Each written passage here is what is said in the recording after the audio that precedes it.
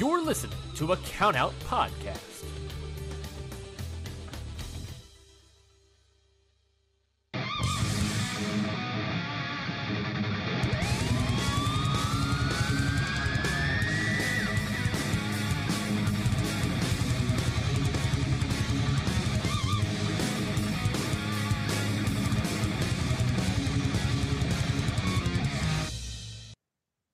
And welcome to another episode of Your Dose of Death podcast.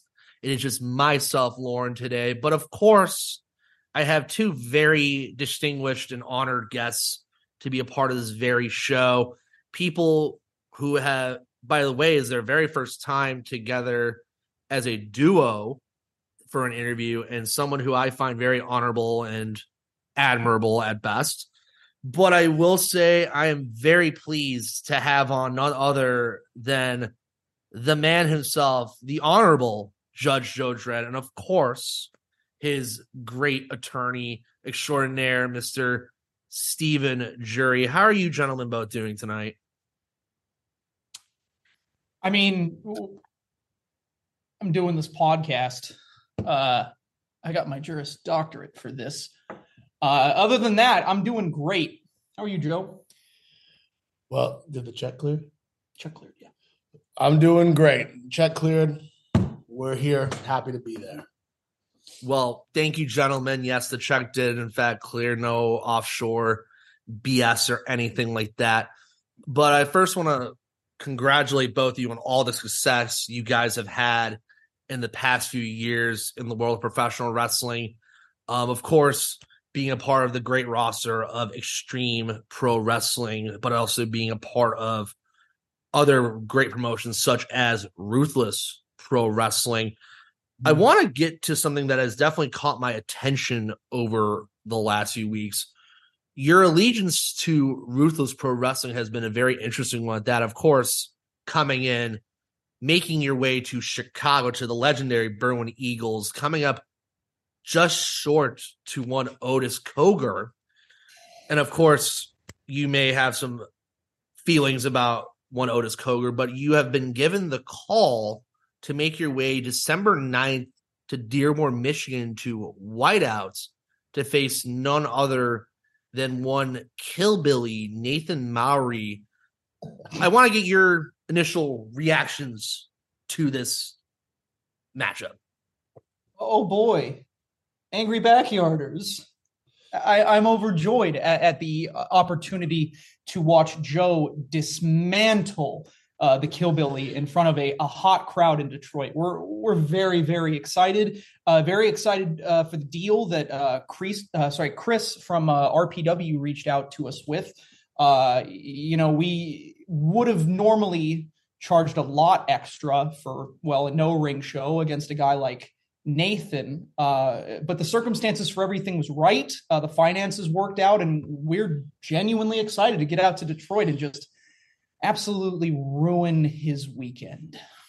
Yeah, let me let you in on something. All November long, I've had surgery on this hand. Going into the ring with Otis Cogar, I came in with a handicap. I could have been like every other person in the back. I could have been like every spineless, scum-sucking deathmatch wrestler. I set out to prove that I am more than just a deathmatch wrestler. I'm a fighter. My hand was broken. And how many places the doctor said? Two places. After TOD, and that English bitch broke my fucking hand. Diaper wearer. I did not cancel on RPW. I did not cancel on an opportunity to step in with someone as violent and as evil as Otis. And although the outcome isn't what I desired, I still stepped up and made my mark. And because of that, and taking this time off, I am genuinely concerned for the wellness and mental health of Nathan Mowry to A, talk the smack he's been talking about the Midwest deathmatch scene, who early on was the first phone to call my line to bring old Joe Dred out of the West Coast. And two, to really think that he could step into any fight with the judge, jury, and executioner and think he is walking out on his own 2 feet. Not a chance. Wow. I mean, some very fighting words from the both of you. So I have a question for jury now, actually. I know some of the RPW management has been wondering, so are you in fact the attorney on retainer for Ruthless Pro Wrestling? It seems to be an interesting relationship there. Okay, let me just put a stop right here to this. So I do my best to not divulge information about clients that I have. I have multiple clients within the pro wrestling industry, not just Judge Joe Dred, not just the Monster Terex. I represent others who, for the most part, would like their anonymity. Now, as far as the work that I do for Ruthless Pro Wrestling, everything that is going on currently with either RPW or other promotions is completely and totally privileged. So I'm not going to divulge the work that I'm doing or whether or not said work is even taking place. That being said, the work that we've been doing with Ruthless Pro Wrestling on the wrestling side of things has been fantastic. I enjoy working with straight shooters who have full pocketbooks and have a willingness to put money into their product, to put money into the hands of talent that are going to elevate their shows to the highest level possible, to bring in talent that are not only going to challenge for championships within RPW, but they're going to win those championships, to draw people to their events and to carry the promotion into the future. And that is exactly what I am here to do. And that is exactly what I am here to help Joe Dred to do. So do I work with RPW in some capacity? Absolutely. Am I going to divulge the capacity in which I work for RPW? No. Next question. Very much noted. And I know that there are aspirations for the XPW championship. Where do you see yourself becoming a champion for XPW within the next year? Joe? You take it. It is not a matter of if, it is when. That when is dependent on when Rob Black will stop protecting his little boyfriend, Schlack, from giving me what is rightfully mine. And that is the XPW King of the Deathmatch. I am the only person, and you heard it straight from the mouth of that tough old man MAGA butcher. I am the fastest rising star in deathmatch wrestling, not just in XPW, but all over. I have taken beating after beating, and I've left everyone stronger, better, and on my own 2 feet. And I have tried time and time again to send a message, first at King of the Kill, at RPW, when I took Schlack right out of the tournament, who was a favorite to win. Again, I took it at South of Heaven in that shithole, the Hart Ballroom in New Jersey, when he walked out double champ and I blasted him with a bundle and dragged his ass to the back. And once again, I was looked over while homeless Jimmy, he doesn't even have an address, Doesn't fucking work there. gets an opportunity at what's rightfully mine. So you mark my words. Schlack can run, but he cannot hide. There is no Schlack, only judgment coming. Now, you asked about XPW. Now, let me open this up for half a second, because there's a lot of things that XPW does that is extremely unique in the world of pro wrestling that you're not going to find in any other promotion. I think it's one of the things that draws us to them. But there's one thing that XPW has had in common with especially RPW as of late, and that is having two separate referees screw up two separate counts and cost Judge Joe Dred two separate matches, two bad refs, two ridiculously slow counts that ended with two controversial defeats. Now, I'm not saying that there's a conspiracy between both companies. I think that's ridiculous. I absolutely believe that there's a conspiracy within XP. I can't get into that. But there's a problem in pro wrestling today, and that problem is Judge Joe Dred.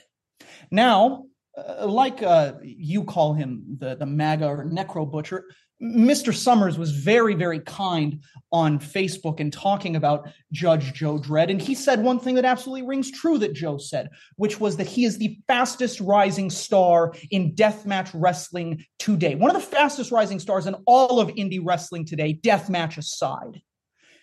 And RPW and XPW both do not know how to handle that. And neither do their crap amateur, more than likely paid off officials. So you can mark that down, that we have problems with both companies. We have problems with both companies' officials, and we are going, whether you like it or not, to balance the scales of justice, and justice will be had. Please, rant over. Okay. So you're saying, as I've gathered here, that refereeing has become kind of a commonplace issue in both companies. I think bad referees are what's becoming commonplace. Starting with that idiot Mike Burns, who couldn't seem to get a count off against Otis. We had the slow to no count with MAGA Butcher. Yeah, I don't even know who that guy was. Yeah, but honestly, probably a plant. Yeah, probably a plant. To answer your question, it is not if, it is when. And you say a year. I can't pinpoint the date. I'm not a mind reader. I'm just a simple judge. Mm-hmm. But I promise you this, 2024, do not be surprised if you see gold draped all over this with not just the letters XPW, but RPW with CZW. The list is endless. The potential is limitless.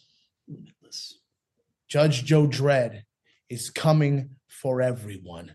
Judgment is coming for everyone. Okay. Next. Absolutely. I will say, though, Judge Joe Dred, I should say, is there anyone you specifically are eager to get in the ring with or to get involved with, per se? Like, is there anyone you want to maybe say, like, and you've already been like an Eric Dillinger, you've already been in the ring with some elite competition, but is there anyone you have your eyes on lately? For me, this business is not just about wins and losses. It's about being able to take a beating, walk out on your own 2 feet, and learn and grow from that. Now, you would ask me a month and a half ago, 2 months ago, 3 months ago, I would have told you off the top of my head, it was the Butcher.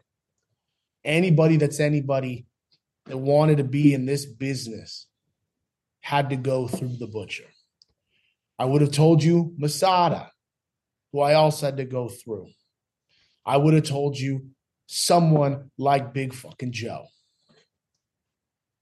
But next on my list is one proving to the world that I can not only hang, but I can beat that meat grinder, that public animal slack. And 2, to undo the injustices that were done to me.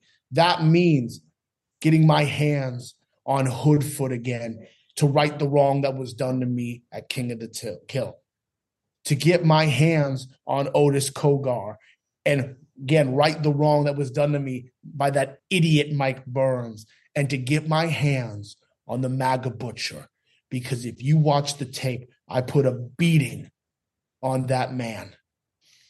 And by the skim of his teeth and the sure veteran knowledge that he has, I'll give it to him, caught me slipping. 2024 and the rest of this year included will be the time with Judge Joe Dred starts to balance the scales into his favor, starting with Schlack. And let's be clear about those losses that we talked about. Each one we're going to get back.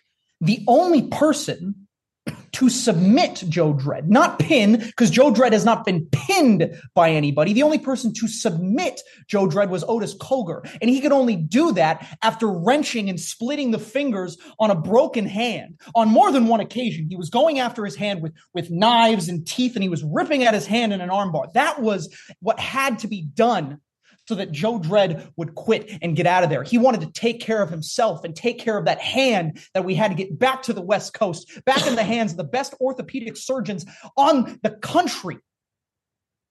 We had to do that. So none of these losses, in my expert opinion, are legitimate. And we're getting every single one of them back. Next question. Okay. Well, again, appreciate the fighting words and appreciate the two of you making the time for me. And of course, thank you for incredible business. So my last question to you both is really in the sense of what is your ideal outlook for the future of professional wrestling, the future of deathmatch wrestling, even per se. So I'll let you both have the floor on that one. I think we'll keep it short and sweet. I know we're very passionate about these things you've talked about, but when it comes to the future of this industry, this specific branch, there's a reason why Joe Dred chose deathmatch wrestling. It's the highest form of combat in our sport. The late, great Terry Funk, highly regarded as one of the greatest wrestlers of all time, competed in this great sport. He competed in so many other forms, but constantly chose to come back to this. And I think it was because he knew in the back of his mind to be that tough, to know you still got fighting spirit. You've got to test yourself in this limit. The future of deathmatch wrestling, I believe, through the crusade which we've set out to conquer here, is weeding out the cosplayers and the weak. And all that remains left are the ones who have that fighting spirit, the ones who, when they see their own flesh and blood drip onto a canvas, they don't panic and they don't run. They take a deep breath and they feel alive. The future of deathmatch wrestling is outlaws, monsters, real, dying breed types, standing above it all, true kings of the underground. And don't be surprised as the future comes that leading those packs is one Judge Joe Dred. I think that is as good of a place to end this incredible conversation with, of course, the Honorable Judge Joe Dred and Stephen Jury. Again, thank you both for an incredible conversation. Please, if you guys get the chance to see them at Ruthless Pro Wrestling, at XPW, and anywhere else you possibly can see them. I don't want to take up too much of your time, gentlemen. Thank you for the time that you've given me. And thank you, everyone, for listening to this great episode of Your Dose of Death podcast with, of course, Judge Joe Dred and Stephen Jury. Thank you.